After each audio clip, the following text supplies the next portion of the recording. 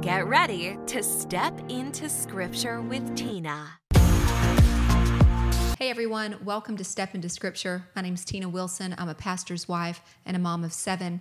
Alongside my husband Matt, I've committed my life to serving King Jesus as a church planter, a Bible teacher, an author, and an advocate for all-in family ministry. I'm passionate about making Christ and his church famous, and I'm also passionate about helping people develop a commitment to reading God's entire word, Genesis to Revelation, as an ongoing discipline and rhythm in their lives.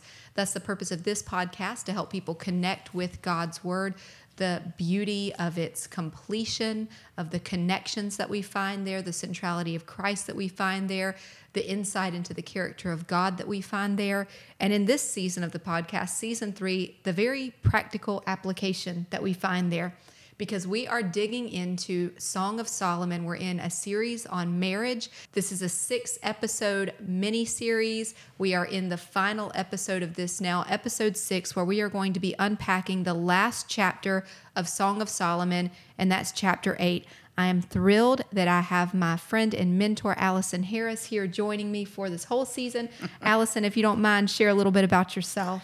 Well, I'm glad to be here. Thanks for inviting me. And yeah, this is the last of this series on Song of Solomon. My name is Allison, and I've been married for 40 years. Dated Jerry for 5 years before that. So yeah, I'm been in ministry all those years, and I'm still here to tell about it. So that's kind of I'm proud of it.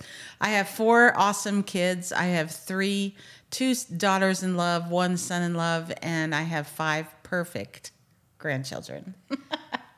Now, Allison undersells herself a little bit here when she introduces herself, so I'll just say some things to add on now that we are in the final episode of this season.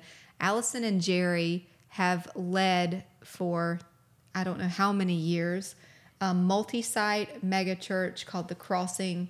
It spans 3 states in the Midwest. How many campuses? We have 11 campuses in Missouri, Iowa, and Illinois.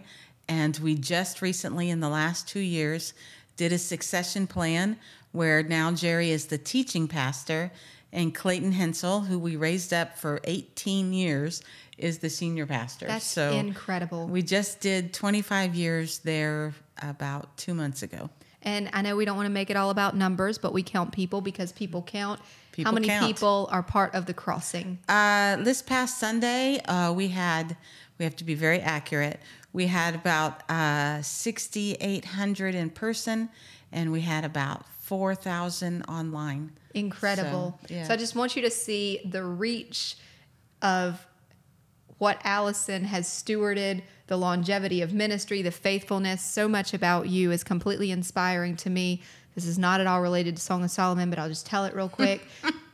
At a crucial time in our church's history, which is not that long, we have a 9-year-old church that my husband and I planted in 2014. And 4 years into this, in 2018, we were at a critical moment where we were building a building, which was a major faith step for us at the time. It was way out of our comfort zone.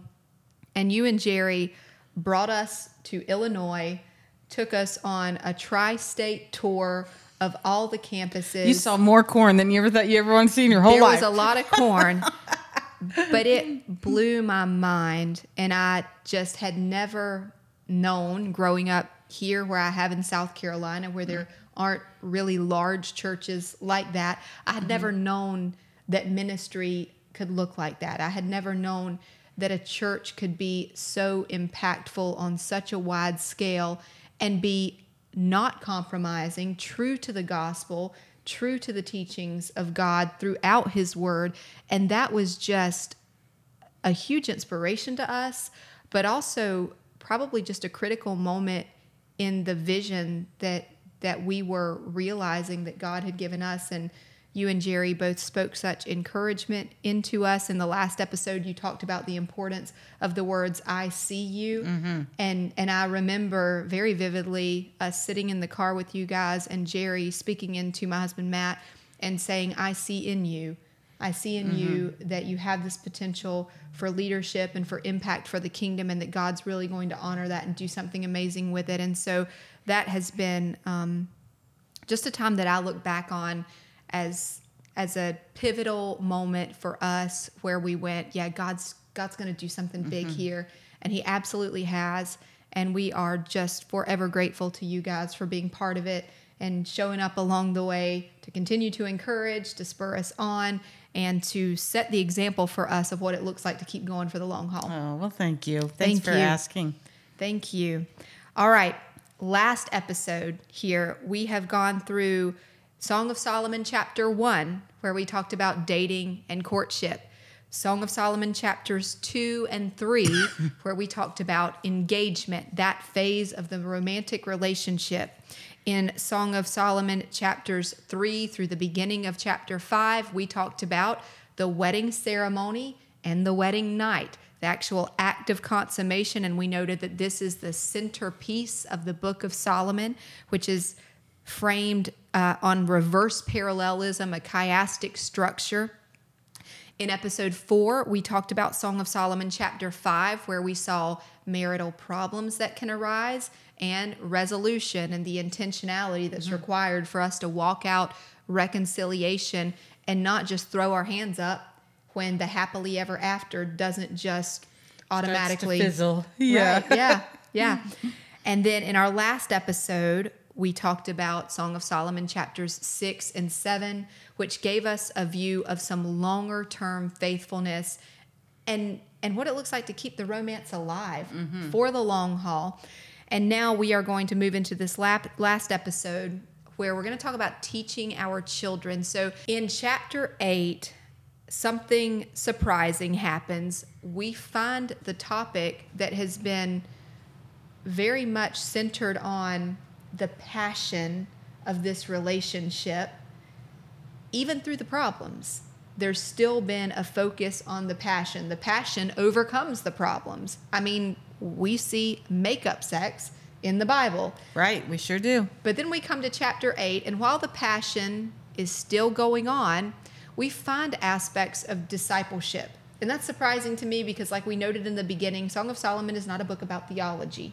Right. It's a poem. It's got a lot of practical life application, which is true of the wisdom literature in the Bible. It's not overtly glorifying to God or about the character of God. You know, you read Proverbs and see that you're better off to live on the corner of a house than with a nagging woman who sounds like a continually dripping faucet. I mean, nothing about that is theological or overtly glorifying to God. It's just real life information. It's real practical, though. Real practical.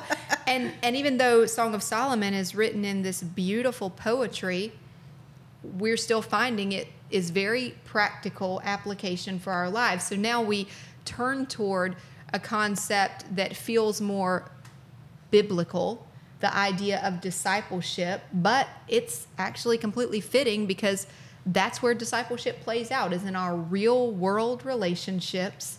And that's what we've been reading through this, a real deal relationship. So Allison, if you want, kick us off. Let's start reading through chapter 8, because our goal for this season is we are going to read every chapter, every verse of Song of Solomon. And that works with your steps into Scripture. Yeah. Every verse. All right, here we go. Chapter 8, 1 through 4. I wish you were my brother who nursed at my mother's breast. Then if I met you outdoors, I could kiss you, and no one would look down on me. I would lead you and bring you to my mother's house, and she would instruct me. I could give you spiced wine to drink, fresh juice from my pomegranates. His left arm would be under my head, and his right arm around me.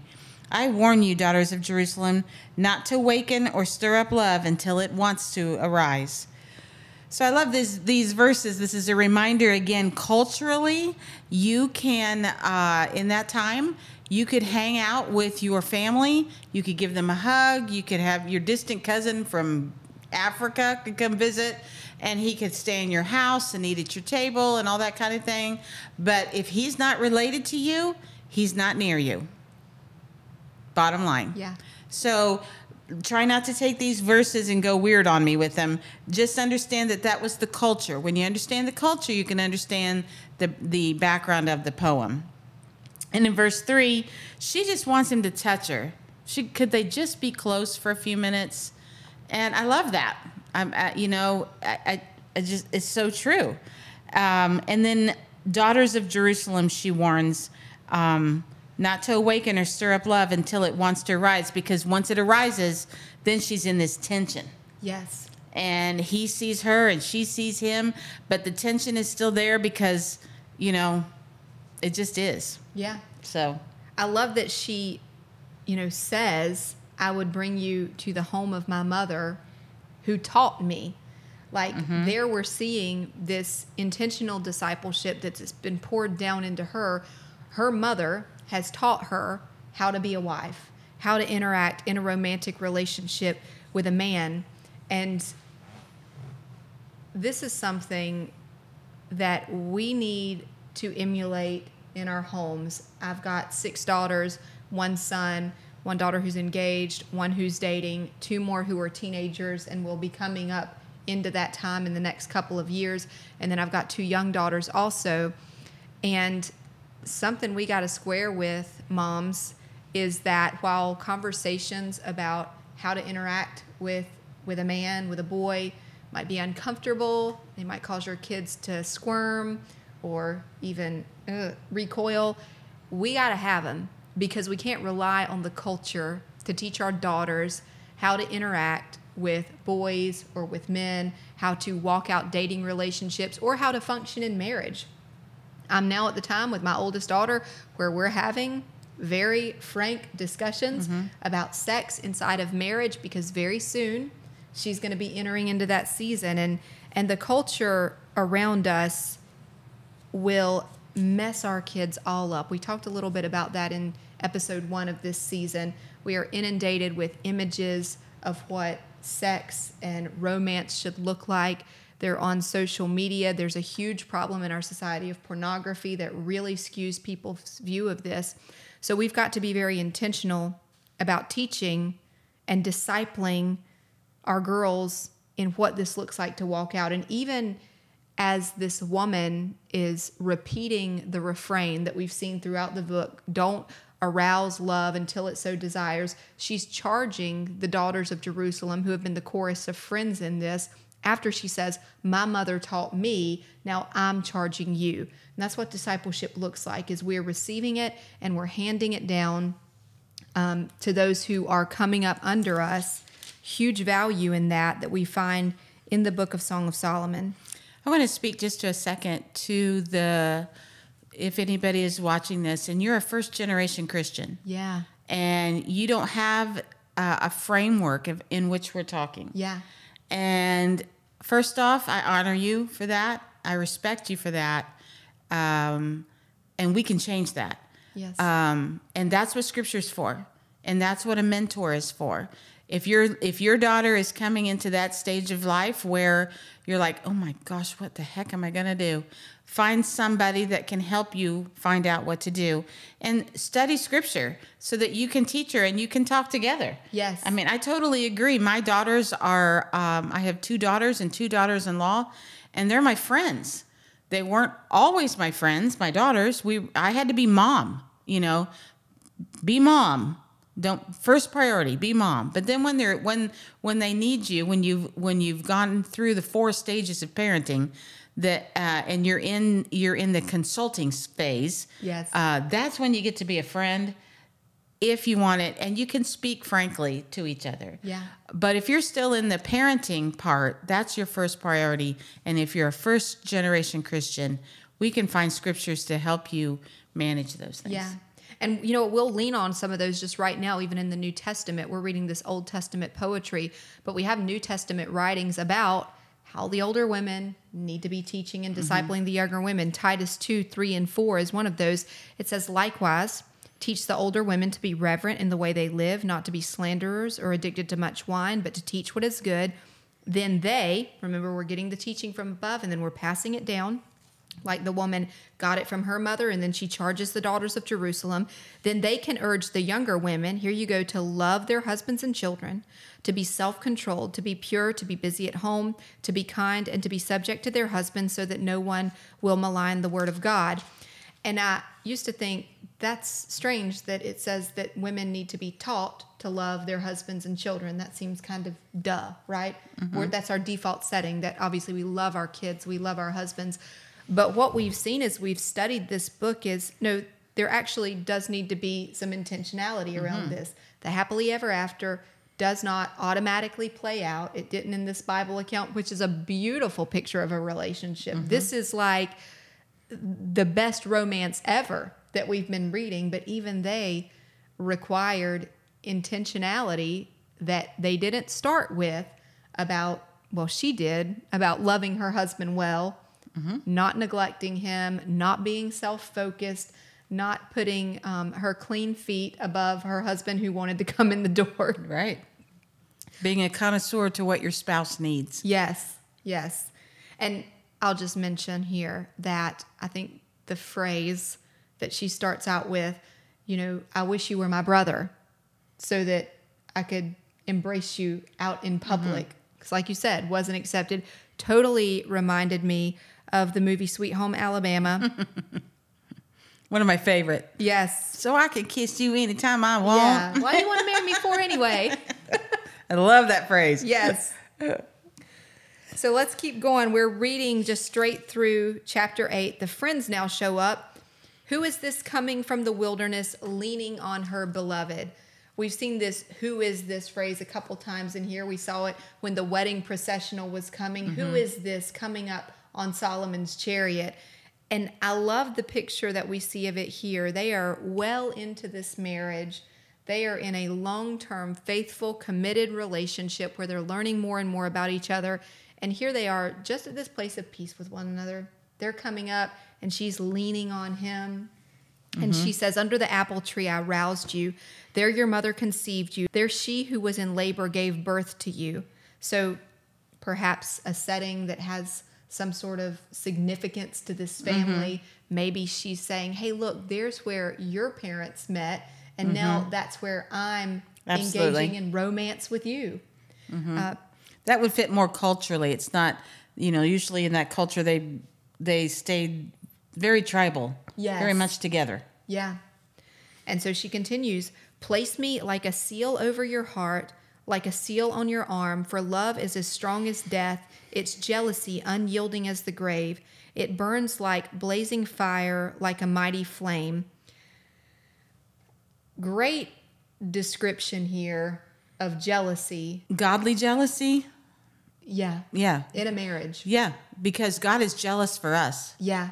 And he spends much of the New Testament talking about how he is God. I mean, the 10 Commandments, you shall have no other above me. He is jealous for us. In this type of instance, marriage is a mirror image of what his relationship is with us and relationship with the church.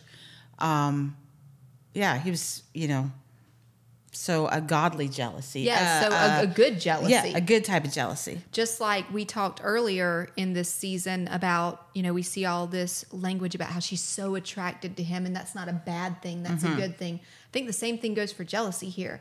She says jealousy is as unyielding as the grave. It burns like a fire. That's not bad, because God's plan is that we are in covenant, monogamous, faithful, long-term relationships. Yeah, we're going to be jealous if someone else Right. You don't mess with my man, and you don't mess with my wife. I mean, 100%. Absolutely. My husband and I joke about he has an assistant, and it is his mother. Because he says, my wife is too jealous for me to have any other woman as my assistant. And that's true. It's funny because it's true. Yeah. Because there's a jealousy there, and he feels the same way about me, and I don't think that that's a bad thing. I think he would maybe be concerned if I wasn't jealous and didn't feel that way. So she continues, many waters cannot quench love. Rivers cannot sweep it away. If one were to give all the wealth of one's house for love, it would be utterly scorned. And this is incredible that at the end of this book, deep into their relationship, years into this relationship, because this poem is portraying season after season in this relationship, that's still the passion, is that if you put all the wealth in the world in front of me and said, trade this for the love you have, that would be junk to me. I don't want it. Yeah, I mean, and people like me, we've been married a long time now. So when I read no amount of water can quench love, and torrents cannot drown it. I'm like, the torrents of life, the torrents Yes. of issues that we've gone through, and the fires that we've had to put out, and how it can divide you personally, Yes. professionally, emotionally, mentally, physically, in every way possible. But yet, at the end of the day, no amount of water can quench love, and torrents cannot drown it. That's your goal. In reality, it doesn't always happen that way. I mean, our divorce rate is 1 for every 2, and that's including Christians. Yeah. And so it doesn't always work that way. Right. But that's the goal. Yeah. So if you want a goal to hit, that's what we're going for. Right. Yes. So let's go on to verse 8 and 9. And it says, we have a little sister. Her breasts are still unformed. What are we to do with our sister when she's asked for in marriage? If she is a wall, we will build on her a palace of silver. And if she is a door, we will enclose her with panels of cedar. This is what Tina was talking about in raising up the next generation. To raise it up in a godly way. Yeah. And the sins of the father and the mother do pass down, but they also don't pass down. When you're in a relationship with Jesus Christ, just because what happened to you or what you did doesn't necessarily mean that will happen again. And a lot of that is controlled because we help her become a wall. If she is a wall, what that means is if she is strong, if she knows who she is, if she is, it's attractive, it's strong, it's confident, and it wears the test of time. Yeah. And it's a boundary. Mm-hmm. Like, you're not just getting in here that easily.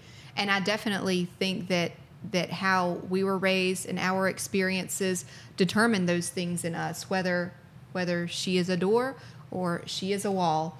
If you didn't have that teaching, you mentioned first generation Christians, if you didn't have a mother in your life who taught you how to walk in a moral relationship romantically, how to wait until marriage, how to set the right boundaries, then you don't just automatically know these things. Correct. Our natural self is certainly going to tend toward what is gratifying to our flesh, which is premarital sex. Right. So if she's not a wall, if she's not guarded, if she's not strong, if she's a door, meaning she's pretty open, she How many people are walking through it? Right. Yeah. She's freely giving herself. It's easy to get in with her. Then it says we're going to enclose her with panels of cedar. We're going to form a protective barrier around her because not all girls know to do that. Right. So we have to train them up. This is also, to me, now remember, this is poetry, so I could be totally wrong here. Give me a little grace here because it's poetry. Yes. So in verse, when it says enclose her with panels of cedar, first off, the cedar of Lebanon was an honor. It was a luxury.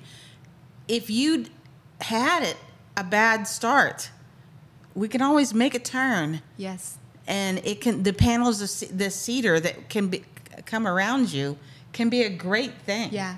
So there is redemption even in this poetry book from thousands of years ago. God is a redemptive God who understands romance and sex and marriage and trying to pass that on to the next generation. Yes. He really does. Well, and I love the idea here also that all women just aren't alike, Right. If she's a wall, then we're going to treat her this way. If she's a door, then we're going to treat her this way.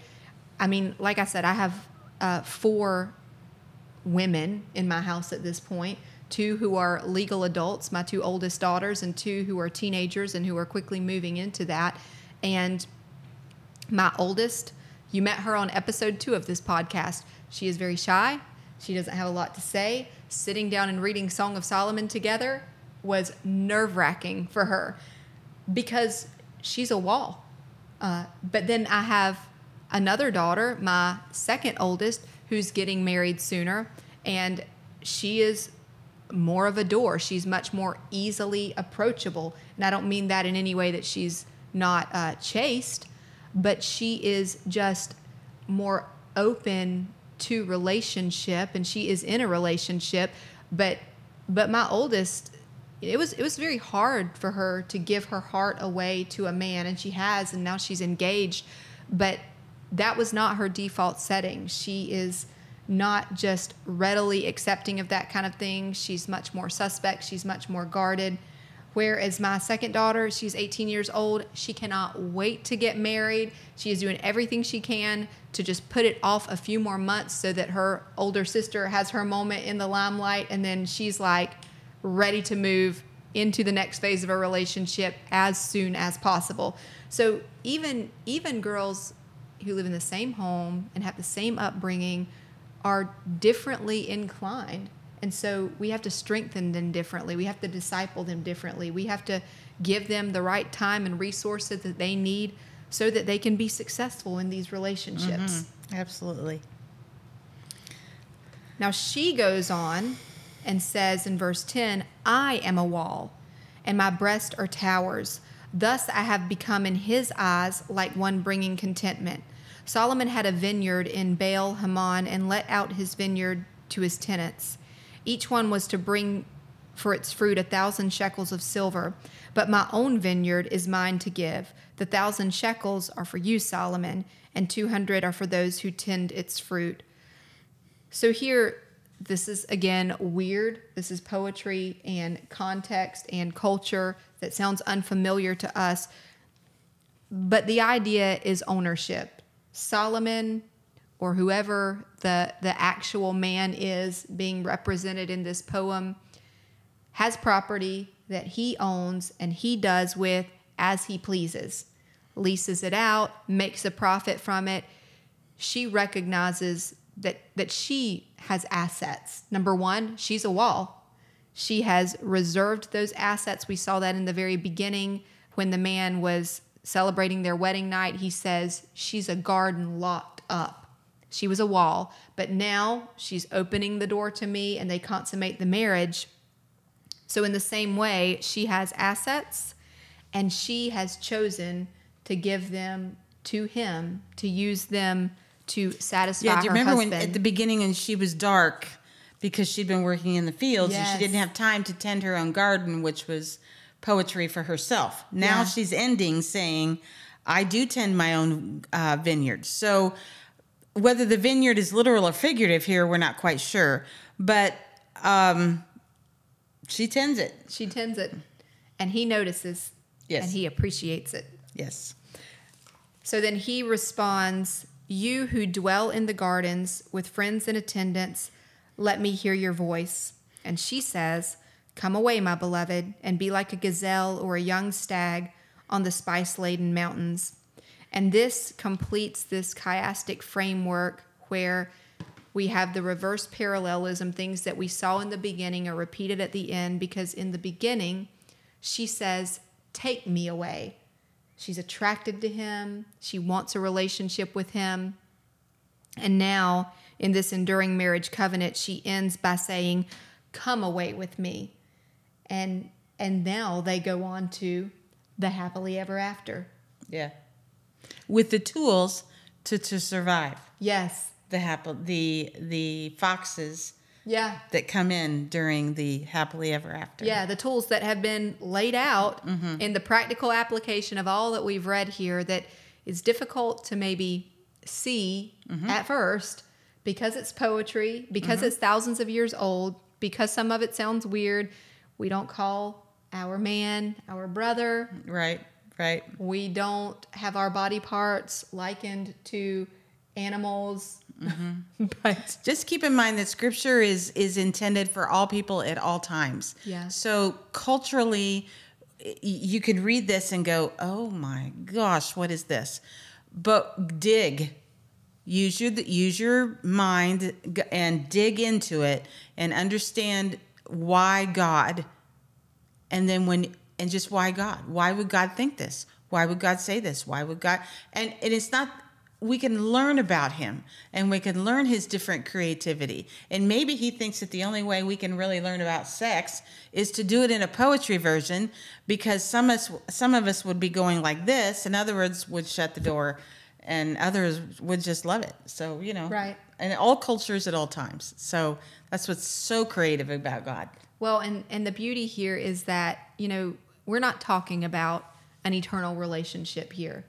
We're not talking about something overtly spiritual. No. But it still matters to God. Absolutely. He cares that much about our mortal lives here in this world, about our romantic relationships. It wouldn't be in the inspired word of God if he didn't want us to take something from it. Yeah. So, yeah. So I hope that this has given you the tools, some starting knowledge, so that you're not afraid to go at this book, to read it, and to glean from it really great truths that God has for you, for your romantic relationship, your marriage, and really great truths that you can pass on to the next generation, because these things have to be repeated. They have to be taught. Absolutely. So thank you all so much for being with us for these 6 episodes through Song of Solomon, and we look forward to seeing you back for more.